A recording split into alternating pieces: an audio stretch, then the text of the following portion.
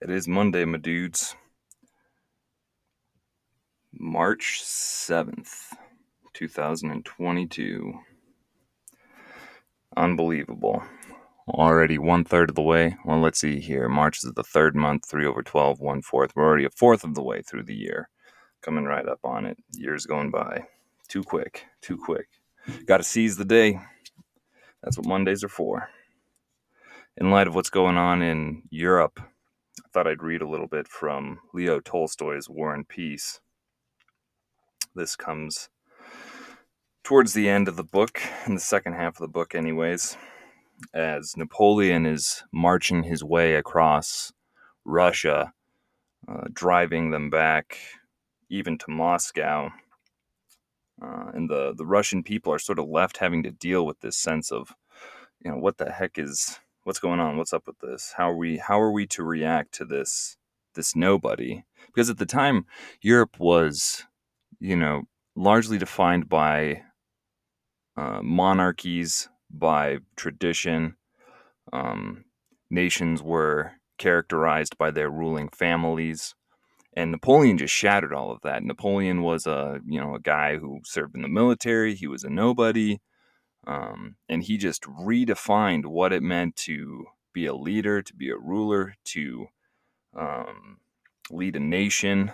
He redefined the relationships between nations. He was just a total novelty, so much so that people during his lifetime, people in Europe at the time, some of them thought that he was the Antichrist. They thought that he was some kind of incarnation of Satan himself to totally destroy and reorganize the existing order. Really wild. Nothing like him had in living memory, at least, nothing like him had come to pass. So that's a little bit of the backdrop. He's fought his way across Russia and is now threatening Moscow, and the defense of Moscow is just not holding. So this picks up with the main character, Pierre.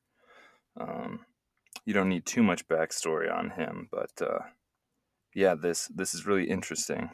This little passage right here. Moscow, meanwhile, was empty. There were still people in the city. A 50th part of all the former inhabitants still remained in it, but it was empty. It was deserted as a dying, queenless hive is deserted. In a queenless hive, there is no life left. Yet, at a superficial glance, it seems as much alive as other hives. In the hot rays of the midday sun, the bees soar as gaily around the queenless hive as around other hives. From a distance, it smells of honey like the rest, and the bees fly in and out of it just the same. Yet one has but to watch in a little, but one has but to watch it a little to see that there is no life in the hive. The flight of the bees is not as in living hives. The smell and the sound that meet the beekeeper are changed. When the beekeeper strikes the wall of the sick hive, instead of the instant unanimous response, the buzzing of tens of thousands of bees menacingly arching their backs, and by the rapid stroke of their wings making the whirring, living sound, he is greeted by a disconnected, droning hum from different parts of the deserted hive. From the alighting board comes not, as of old, the spirituous, fragrant smell of honey and bitterness, and the whiff of heat from the multitudes within. A smell of chill emptiness and decay mingles with the scent of honey. Around the entrance there is now no throng of guards arching their backs, trumpeting the menace, ready to die in its defense. There is heard no more the low, even hum, the buzz of toil, like the singing of boiling water, but the broken, discordant uproar of disorder comes forth. The black, long-shaped honey-smeared workers fly timidly and furtively in and out of the hive. They do not sting, but crawl away at the sight of danger. Of old they flew in only with their bags of honey. and flew out empty. But now they fly out with their burdens. The beekeepers open the lower partitions and peer into the lower half of the hive. Instead of the cluster of black, sleek bees clinging on each other's legs, hanging to the lower side of the partition, and with an unbroken hum of toil building at the wax, drowsy, withered bees wander listlessly about over the roof and walls of the hive. Instead of the cleanly glued up floor swept by the bees' wings, there are now bits of wax, excrement, dying bees feebly kicking, and dead bees lying not cleared away on the floor. The beekeeper opens the upper door and examines the supper of the hive. In place of the close rows of bees, sealing up every gap left in the combs and fostering the brood, he sees only the skillful, complex edifice of combs, and even in this, the virginal purity of the old days is gone. All is forsaken and soiled, black. Stranger bees scurry swiftly and stealthily about the combs in search of plunder, while the dried up, shrunken, listless, old-looking bees of the hive wander slowly about, doing nothing to hinder them, having lost every desire and sense of life. Drones, gadflies, wasps, and butterflies flutter about aimlessly, brushing their wings against the walls of the hive. Here and there between the cells, full of dead brood and honey, is heard an angry buzz. Here and there, a couple of bees, from an old habit and custom, though they know not why they do it, are cleaning the hive, painfully dragging away a dead bee or a wasp. A task beyond their strength. In another corner, two other old bees are languidly fighting, or cleaning themselves, or feeding one another, themselves unaware whether with friendly or hostile intent. Elsewhere, a crowd of bees squeezing one another is falling upon some victim, beating and crushing it, and the killed or enfeebled bee drops slowly, light as a feather, on the heap of corpses. The beekeeper parts two center partitions to look at the nursery. Instead of the dense, black rings of thousands of bees sitting back to back, watching the high mysteries of the work of generation, he sees hundreds of dejected, lifeless, and slumbering wrecks of bees. Almost all have died, unconscious of their coming end, sitting in the holy place, which they had watched, now no more. They reek of death and corruption, but a few of them still stir, rise up, fly languidly, and settle on the hand of the foe, without the spirit to die stinging him. The rest are dead, and as easily brushed aside as fish's scales. The beekeeper closes the partition, chalks a mark on the hive, and chooses his own time, breaks it up, and burns it. So was Moscow deserted as Napoleon, weary, uneasy, frowning, paced up and down at the Kermakolinsky wall, awaiting that merely external but still in his mind essential observance of the proprieties. A deputation. Some few men were still astir in odd corners of Moscow, aimlessly following their old habits, with no understanding of what they were doing.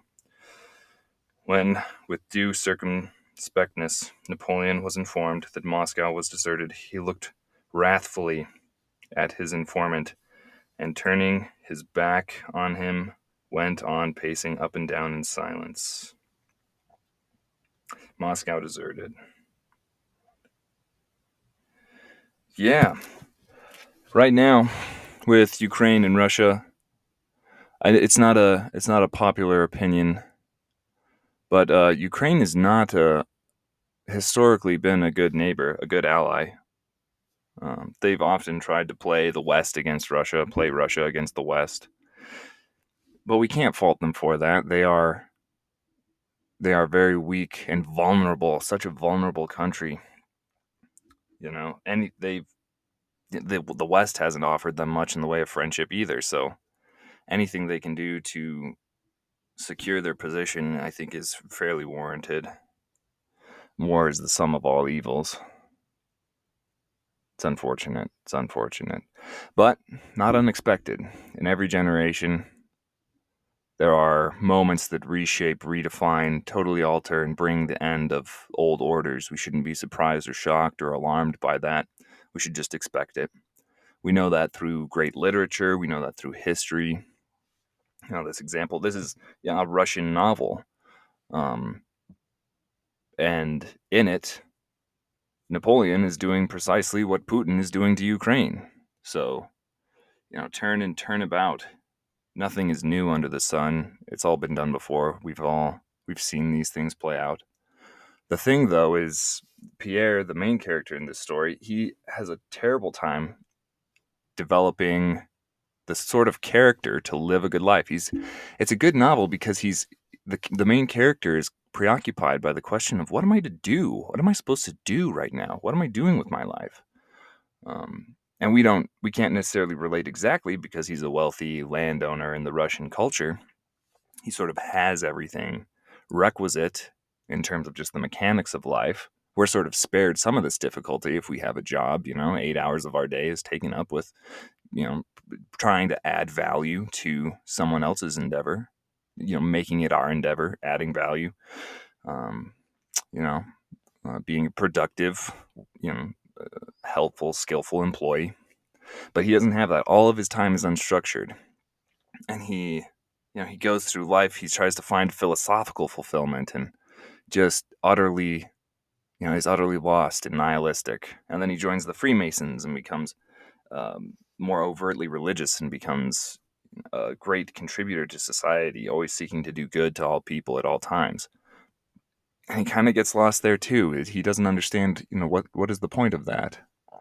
And he, around that same time, he also sees the fall of Moscow. He fights in some of the battles surrounding the city.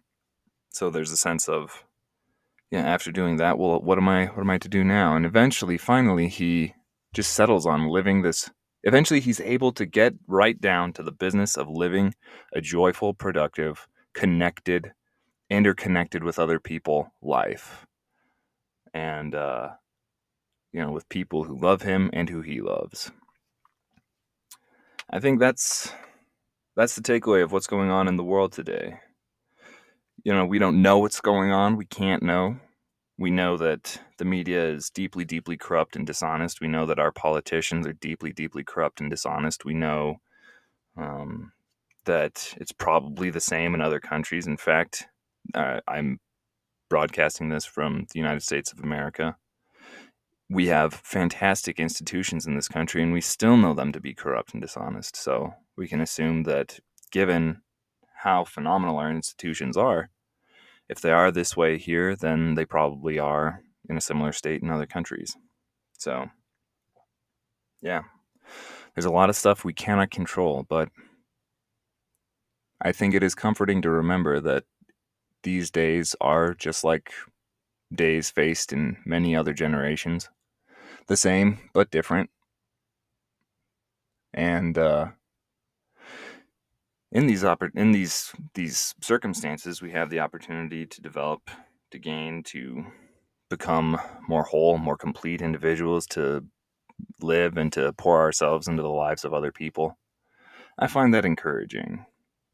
It is a discouraging, threatening, dark world we're living in right now, but such circumstances are, I think, a means by which we have the opportunity to transcend the self and become a part of a larger movement.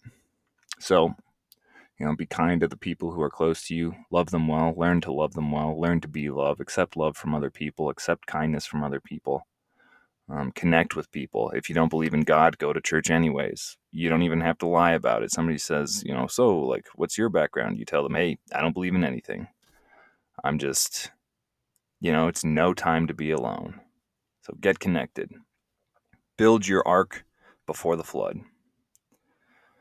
Yep.